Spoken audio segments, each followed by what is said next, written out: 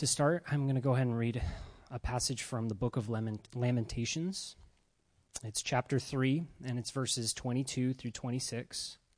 It says, "Because of the Lord's faithful love, we do not perish, for his mercies never end. They are new every morning. Great is your faithfulness. I say, the Lord is my portion, therefore I will put my hope in him. The Lord is good to those who wait for him, to the person who seeks him. It is good to wait quietly for salvation from the Lord." Thanks, Christian. Good morning, everyone. It's not very often that it takes me this long to get a microphone on, so it's good to see you guys.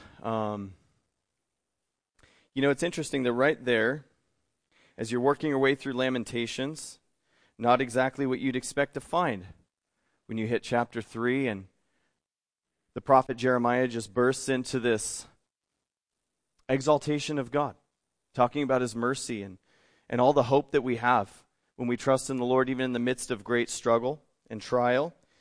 And I think that that's kind of the narrative for us, isn't it? That we often go through a lot of struggles. We are often in seasons of peril, and God is there. There's hope in the midst of it. There's hope in the midst of all the struggles that we're battling through. And I don't know how many of you this morning may have felt that little twinge of, oh no, they're reading from Lamentations to start. This is going to be a good day. But we're beginning a new study series, and I felt like that passage from Lamentations 3 really drew us into a right mindset of how we need to approach this text. And I want to begin, as you can see on the screen behind me, since it's no secret, we're going to be studying through Habakkuk all the way up until Advent, all the way up until the end of November. We're going to be spending time in this book of a minor prophet. So if you want to turn to Habakkuk, we'll begin there. But to prepare us for this study series,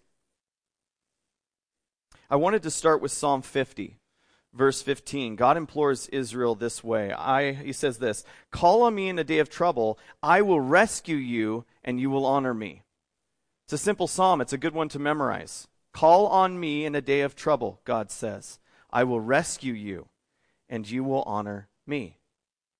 Now, our minds, I think, can tend to fade towards the end, fade out towards the end of that psalm. And here's why I say that. I think when we think about calling out to God when we're in trouble, we're like, check, I'll do that.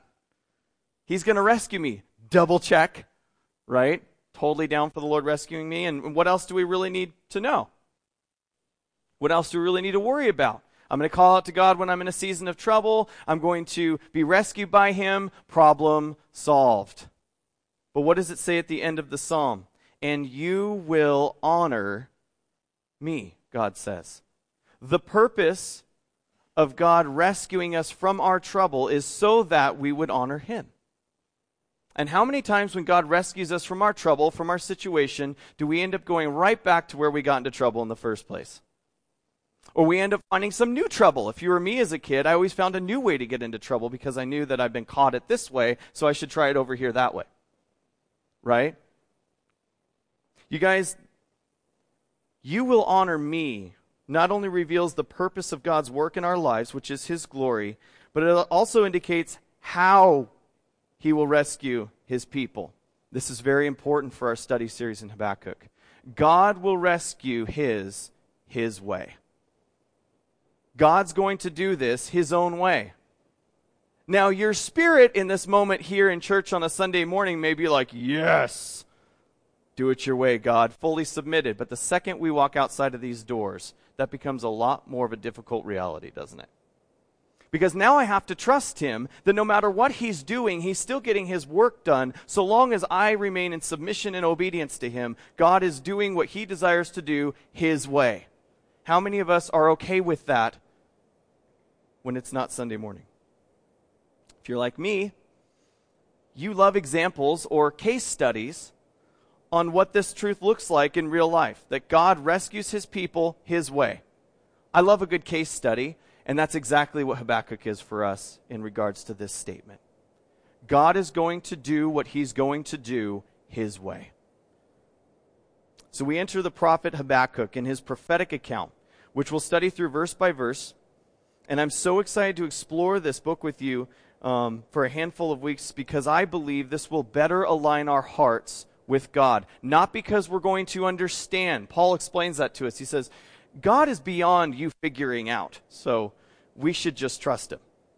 It's not that we don't desire to know God in a deeper way. We do. But so many of us want to know God so that we can figure out what he's going to do next. We want to build our life around this idea that I can figure him out and know what his next move is. But he's not like that. As C.S. Lewis would say of the character Aslan, that he designed and kind of molded after Jesus in Chronicles of Narnia, it says, he's not a tame lion. I like that. Because some people are like, is God like, he's not a tame lion? That means that, yeah, first of all, you can't control him, you can't corral him, and you can't predict how he's going to do what he's going to do. You just have to trust that it's going to be good. You just have to trust that it's going to be what's best. Now, he's told us all we need to know about his character in Scripture so that we would trust him, not so that you would figure out every move he's going to make. In fact, most of us right now can recall in our minds a situation that we are currently in that we did not expect, that we didn't see coming. If any of you have planned your life out perfectly and everything is going according to plan, please see me afterwards. I'd like to know your secrets. You guys, I'm so excited to explore this book because Habakkuk's story is very much of someone who is confused as to what God is doing. He doesn't get it. He's having a hard time with it. He's wrestling. And I think that we'll learn much about our journey of faith by looking at Habakkuk's account. So let me do a little bit of introduction. You're going to have to pardon me for a second. I'm going to switch out of preaching and go to teaching, but then I'll go right back to preaching. Deal? Great. I'm glad you guys are on board. Not that you could stop me unless you just threw a book at me right now. So the style of this book is unique to the biblical record. I love reading Habakkuk because it's very unique when you look at the other minor prophets, and here's why. It's a dialogue between Habakkuk and God. Habakkuk is going to talk to God, God is going to talk back to him. And what I love about this, and we'll see this further along, is when God talks back to Habakkuk, he's going to be like, what? Often we do that, don't we? Lord, why are you doing this? This is the best way. How? Trust me. Sometimes he says, trust me, right? So what we're looking at is Habakkuk trying to figure out how to process what God's doing. And it results in a dialogue between God and the prophet from chapters 1 through 2. And then in chapter 3, it's very short. You're like, we're going all the way to Advent with this? If you know me, you know I'm making quick work of it. And so there's a psalm at the end of this. Chapter 3 is really a psalm. It echoes very much like the Psalter as you read a movement of expression to God and struggle and confession in some ways. And then it just ends with him rejoicing and saying, you know what? No matter what, you're God and I'm not. And that's where we want to come to. We want to come to that place. However, it takes him some time, and here's why. To understand Habakkuk and what he's talking about, we have to understand the times of Habakkuk, and they're very different from ours. He was a contemporary of Nahum, Zephaniah, and Jeremiah, meaning that they all lived at the same time, and they were writing prophecies at the same time. It was during the reigns of Josiah and Jehoiakim, and he predicted the invasion of Judah by the Chaldeans. We'll see that in next week's study as we get to verse 6. He's going to predict an invasion on the nation, the southern nation of Judah. In the 8th century BC, Chaldeans began to rise to power in Babylon, and that's why you'll see the term Chaldeans and Babylonians start to get intermingled. The Chaldeans were a political group in the southern region of Babylon that rose to power, and they were the ones who started calling the shots and really took over. And we understand that when we see different regimes take power in nations today. The Chaldeans were the ones who took power in Babylon, and so you start to see those two terms intermingle and be used as synonyms. And so when you hear Chaldean, think Babylonian. The Chaldean Nabopolassar, from 626 to 605 BC, began to dismantle the Assyrian Empire with the help from the Medes and founded the Neo-Babylonian Empire. And that's when about the time the term Chaldean and Babylonian started getting used in the same breath. These world events came to affect Judah in a pretty massive way as Pharaoh Necho down in the southern region of Egypt, over here, Israel here, it's backwards. Egypt here, Israel here, you got Babylon over here and Assyria up here, okay? Make sense to you? Great, now that you see my back. So Pharaoh Necho passed through Palestine, which was the area of Judah, to basically support the remnants of the Assyrian kingdom. So he came from the south up through Palestine, and they were under his rule for quite some time. And so Pharaoh Necho comes through, and he's going up to support the Assyrians against Babylonia. He realizes that the Babylonians are rising to power too much, and so he says, I'm going to support Assyria. And in that process, Assyria was officially done away with and off the scene by the time of this prophecy. The godly king Josiah had confronted Necho as he came through, and Necho killed him in 609 BC. And Judah fell into the hands of Egypt from 609 to 605. They were under Egyptian rule. As Assyria fades out of the scene and as Judah's fortunes change, Nabopolassar's son Nebuchadnezzar II defeated Necho at the Battle of Carchemish. If you know your history, that was a pretty well-noted battle. And that happened in May or June of 605 BC. It happened on the Euphrates River, northeast of Aleppo. And then Nebuchadnezzar II succeeded his father on the throne of Babylon in September of that year. The Babylonian army pursued Necho back to Egypt, and consequently, now picture this. You probably saw it when you're looking at my back. Egypt, Syria, right? You following with me? By the way, if you ever want to feel really uncomfortable, do this with your congregation. You got Babylon over here, Assyria, Egypt. What's in the middle? Big, big, big problem. It means every time these guys want to fight, where are they going to meet? Do you know where the largest and most used battlefield in the world is? Megiddo. Right in the middle of Israel. You guys, does this help you understand Jewish history a little bit? They were under siege all the time. Did it have to be that way? Did it have to be this way? How did they get to the situation that they're in? Well, they forsook their God. They stopped serving God, and God stopped protecting them. He allowed these wars to come and go in their land, and yet again, here in 604 BC, Judah falls under the care and the control, we'll say control, I wouldn't say care, falls under the control of Babylon.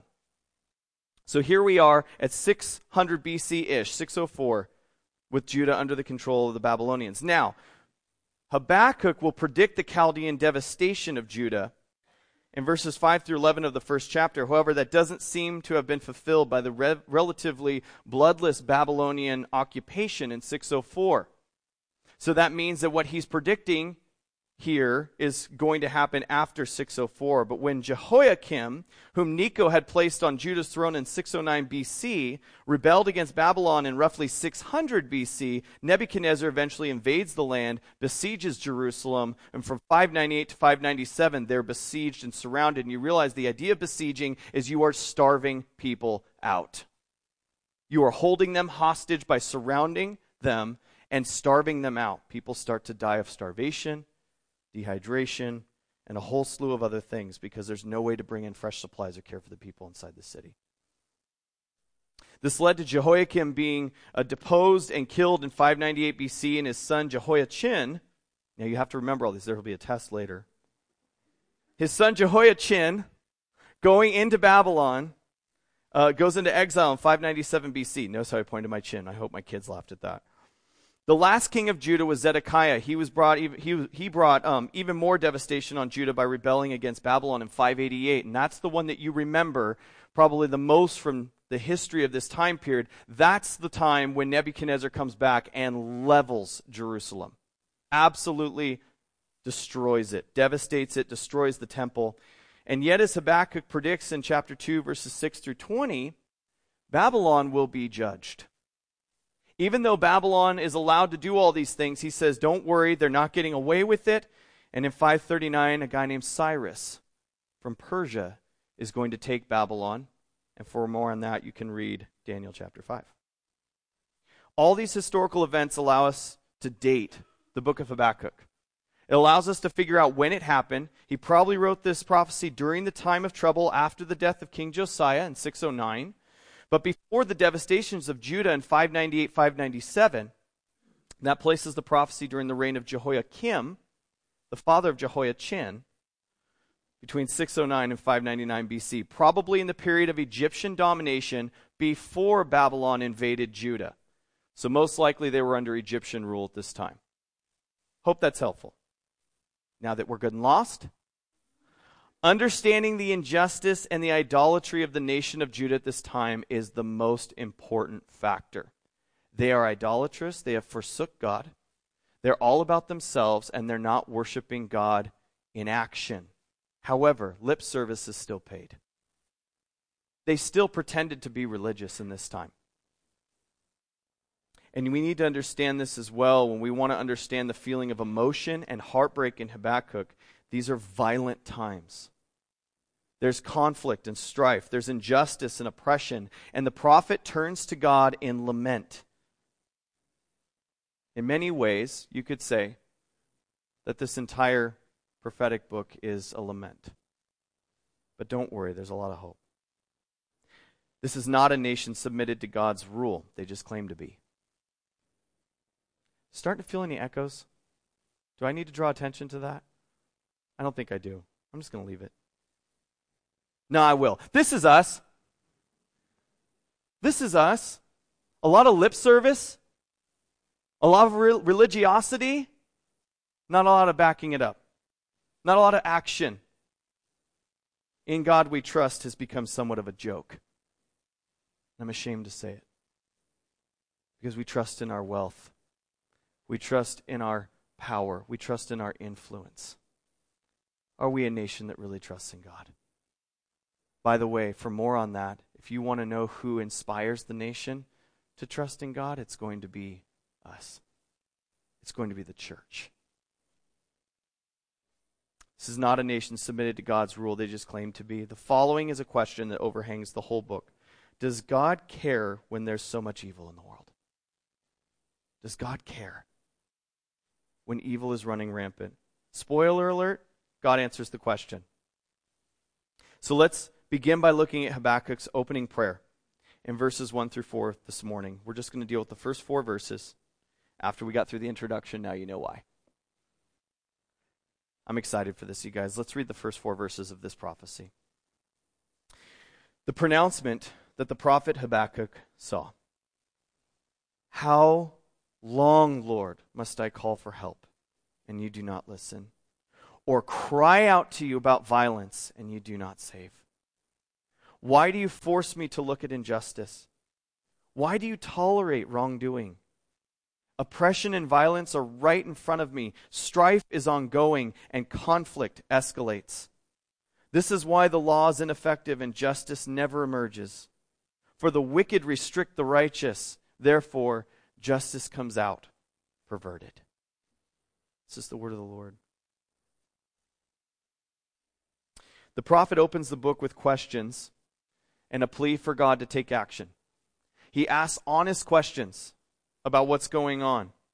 As Habakkuk looks at the nation of Judah, these are his questions. How long will the prophet call for help? That's mild.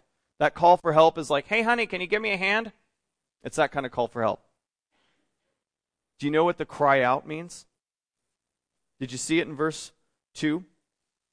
How long, Lord? He says, must I call for help? That's a soft, mild call and you don't listen. Or cry out. We would use the word scream. That's a cry out. That is a screaming out for help. It's desperation. And he says, how long will I call out for help and scream out about the violence that I see to what seems like a deaf ear or an unwilling hand to save? God, I have called to you. I have screamed it out. How long? It's clear that the prophet's struggling with the scene. It's going on around him. The oppression and the destruction is struggling in his soul with processing it. Again, remember, his people are not really in charge right now. Israel is not being ruled by their king. They're being ruled by a king who has been put in his position by most likely Pharaoh, by Egypt. In other words, this isn't the king of their choosing. This is the one that was given to them. And he says, how long, God? It's clear the prophet's struggling, but what does he do? What do we do when we go through struggles like this? he takes it to God again. He gives it to God. He goes to the Lord again. With all the raw emotion and questions, he asks if God is listening. He asks if God is going to do something about it. Have you not felt this way, church? Have you not felt this longing? God, will you take action? Why? What is going on? David wrote in Psalm 34, verses 17 through 19. And Habakkuk's imploring God to be true to what David said. The righteous cry out, Psalm 34:17, and the Lord hears and rescues them from all their troubles. The Lord is near the brokenhearted. He saves those crushed in spirit. One who is righteous has many adversities, but the Lord rescues him from them all. David wrote that psalm long time before Habakkuk was around. Isn't it fascinating that we still continue to struggle with the promises of God because of his timing? We will struggle with the promises of God because of his timing so often. It's not because God is unfaithful, it's that his timing is not what we want it to be. We want his timing to be something different.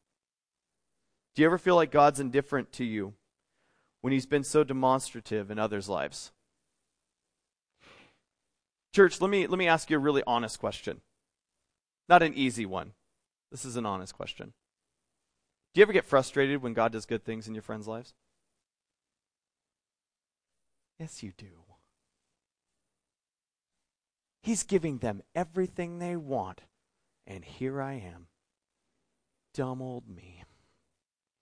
Look at them. I mean, they pray, poof, it happens.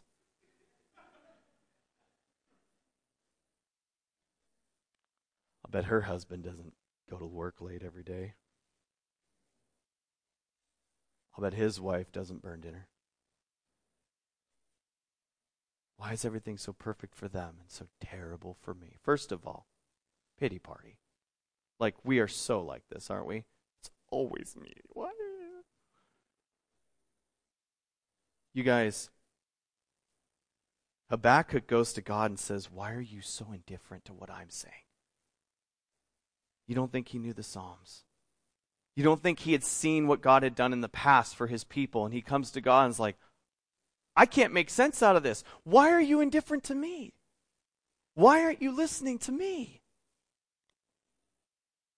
At the end of our time this morning, we'll preview our study for next week and see the beginning of God's response as he answers the prophet's question. So don't feel like this is hanging out nebulous. God answers. The best part about his answer is that Habakkuk likes that even less. Isn't that encouraging? Praise God. God, why? Okay, I'll answer. It's going to work like this. What? Why did I say anything? You know, makes you want to turn into Jonah, right? I knew you would do this. Save lives. Habakkuk continues his lament. Verse 3. Why do you force me to look at injustice? Why do you tolerate wrongdoing? Oppression and violence are right in front of me. Church, do you not get frustrated when you watch the news? Does it not tear your heart into pieces when you see another school shooting? Doesn't it rip your heart right out of your chest when you read about some maniac in Thailand going into a school and slaughtering children and adults alike and then killing his entire family? Does that not make us hate the sin of this world and ask all these questions of God? Why is this happening? Oppression and violence are just in our face all the time. Strife is ongoing. Conflict escalates. This is why the law is ineffective and justice never emerges. The wicked restrict the righteous. Justice is perverted. This isn't what God wants. Josiah was a good king. That was the king that Israel was blessed by before Jehoiakim, who is most likely the king at this time. He didn't honor God. He was unjust. And people who loved the righteousness of God were restricted. They were suppressed. They were silenced. If you were like Jeremiah, his contemporary, you were thrown in a well. Keep your mouth shut. Stop telling us the truth. Justice was perverted and twisted. There's a word in Hebrew used in verse 3 that we need to take note of. Verse 5 and verse 13 of this chapter have the same word used. And this is the word that we see here that's used for tolerate. There in the middle of verse 3. Why do you force me to look at injustice? Why do you tolerate wrongdoing? I think we need to understand this word a little bit better. It's translated tolerate in verse 3 and 13, and it's translated observe in verse 5. And why does that matter? I'm so glad you asked. It's not only that the prophet himself has to look at injustice and wrongdoing, oppression, violence, strife, and conflict. He notes that God tolerates or observes it. That made me pause as I was reading this. Why is it that God observes or tolerates wickedness? The Hebrew word is navat. It implies considering, such as in Psalm 74:20. It'll be on the screen behind me. Consider the covenant, for the dark places of the land are full of violence. Consider is navat. Same word. It's translated think about in Psalm 119 verse 15. I will meditate on your precepts and navat your ways. Think about. It's translated gazed in Psalm 102 verse 19. He looked down from his holy heights. The Lord navats out from heaven to earth. You guys, this is fascinating to me. Do you see all the different descriptives that are used for this one Hebrew word? Causes us to take a moment here and look at it. Here in Habakkuk 1:3 is it's used for tolerate. Habakkuk 1:5 it's used observe. Same word used in all these contexts. And why am I making such a big deal about one word? It's because when it says that God tolerates Judah's wrongdoing, it does not mean he is putting up with it. It does not mean that he is putting up with it. This is what it means. It means he is observing, gazing at, thinking about, and considering it. The prophet knows that God sees and understands what's happening. He is not seeking the why. He is seeking for the why, not the if. He is seeking for the why, not the if. I got myself all twisted around there for a second. I'm back. When he says tolerate, he says that God is observing. He sees it. And the prophet wants to know why. Why aren't you acting now? He looks at an issue that often confronts all of us, trying to discern God's purposes in the midst of a very broken world. Trying to figure out what God is doing. The things that we're struggling with in this world must not cause us to doubt that God is there or that he has the ability to see. That's not what we should struggle with. We may ask the question, why, Lord, have you not acted? Why haven't you done something? Why haven't you taken action? And this is a question that God is longing to answer for his people. And church, I think we know the answer, but maybe we need to hear it again because we grow disheartened standing in this world, looking around us at the injustice and the violence and the oppression, and knowing the wickedness of our own sinful hearts. I think we know the answer.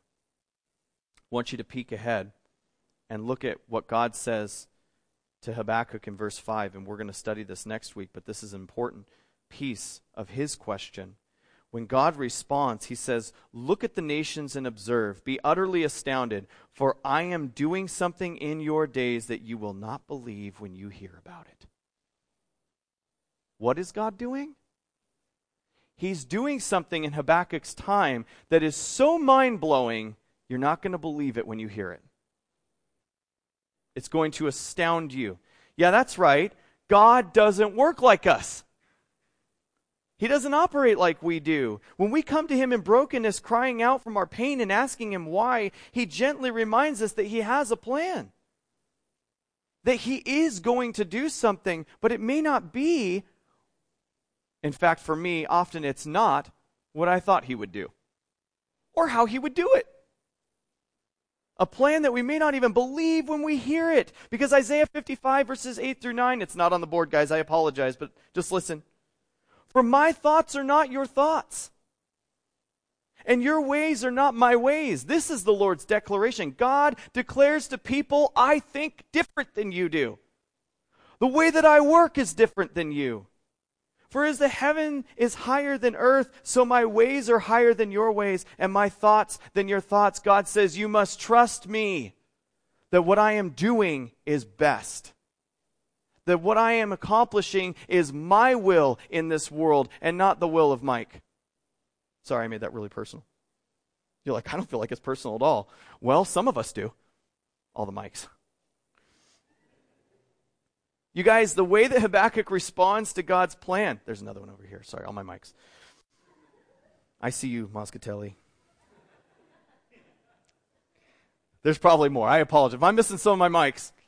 You guys, that's not the point. It's not even in the notes. The way that Habakkuk responds to God's plan is kind of funny later on in this chapter.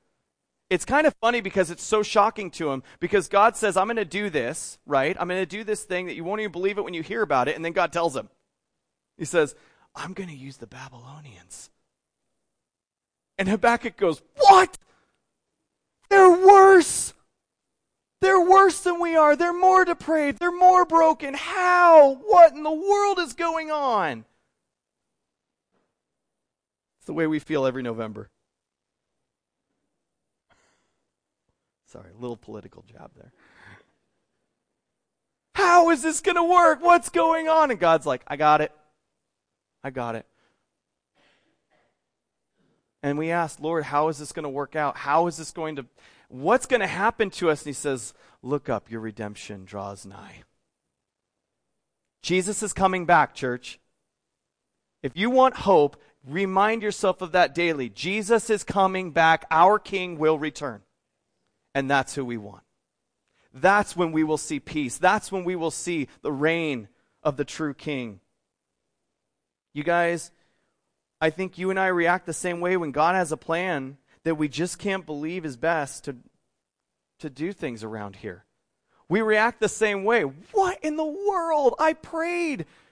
And God's like, I answered. You're like, yeah, but I don't like that. I wanted you to say this. It's funny, isn't it, in our dialogue with God, much like Habakkuk, we can come to God and say, I asked and I prayed and you did this. You must hate me. And God says, you don't understand what I'm doing. Your ways aren't my ways. Your thoughts aren't my thoughts. You're like, well, what am I supposed to do? Trust me.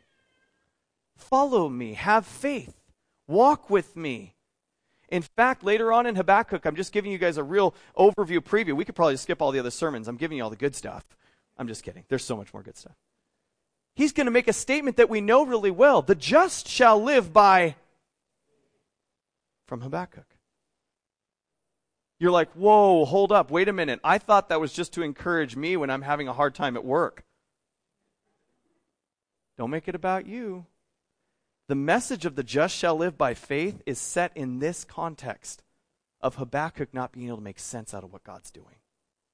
And God says, the just shall live by faith. You want to be just? You want to be righteous? Walk with me. Trust me in this process. Paul teaches an incredible truth in Acts chapter 17. We're going to circle this for a second, come right on in for a landing. Don't worry. We're not in a hold pattern. Pilots get me. Paul teaches an incredible truth in Acts 17 in Athens that pertains to this subject as we close. The God who made the world and everything in it, He is the Lord of heaven and earth. He does not live in shrines made by hands. Neither is he served by human hands as though he needed anything, since he himself gives everyone life and breathes, and breath, in all things. So he gives everyone life and breath in all things. Verse 26, from one man he has made every nationality to live over the whole earth, and don't miss this part, and has determined their appointed times and the boundaries of where they live. Do you believe, church, that the scriptures are true? Because if you do, I want you to hear Paul's sermon from Mars Hill, Acts 17 in Greece, as he says this.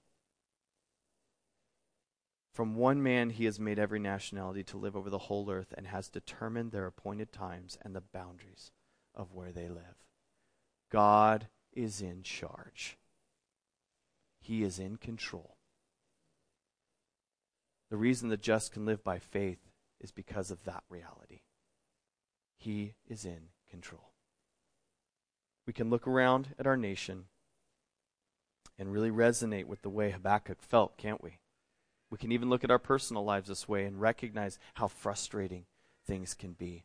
Have you been frustrated with this nation that you live in recently? Like I was this morning. I read the newspaper. Guys, let us learn vital lessons from this book of God's Word as we continue our studies going forward, that God is sovereign over the nations. God is sovereign over this world, that the just will live by faith and not by sight. That's huge. Are you disheartened? Are you letting that affect the way you live? Because it should cause us to trust in the Lord more, that we would walk by faith and not by sight. And as we'll see at the end of our study in Habakkuk, we can rejoice and praise God in all circumstances, because our salvation is not tied to this world, but is authored and finished by Jesus Christ himself. Worship team, would you guys come on up? Let me ask you guys a question. Are you citizens of this country? That's a basic question. Don't think that I'm trying to over-spiritualize it. Are you citizens of this country? Yeah. Is there a difference between our true citizenship and our citizenship here in this country? Is there a higher citizenship? Can you prove it with Scripture? I hope you can, because it's there. Anyone know? Just curious. Anyone know where it is? You waited too long. Philippians 3:20. Paul says it. He says, your citizenship is in heaven. Your citizenship, church, yours and mine, is in heaven. That is our citizenship. When we remember that, we remember something very important that Paul reiterates in 2 Corinthians 5. When he says, therefore you are Christ's ambassadors. And he says, you are here and your message is this: be reconciled to God. We have an earthly citizenship, but there is a heavenly citizenship that supersedes it because it's eternal in Jesus. And our message here, our mission here, is to represent the heart, the mind, the words, the attitude, and the actions of Jesus Christ here on earth. We are his bride.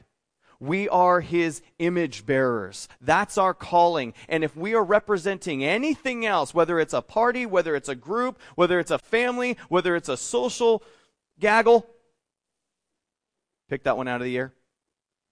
Whatever it is, if it is not a representation of Jesus Christ, his heart, his love, his mercy, his gentleness, his justice, his goodness, if we are representing anything else, we are forsaking our true citizenship and grabbing hold of something else and giving it ultimate authority, and we would call that idolatry in Scripture. We cannot have idols, which is why John ended his letter in 1 John chapter 5. He says, little children, please keep yourself from idols. Because we can become very idolatrous even as Christians by choosing to represent ourselves with something other than Jesus Christ himself.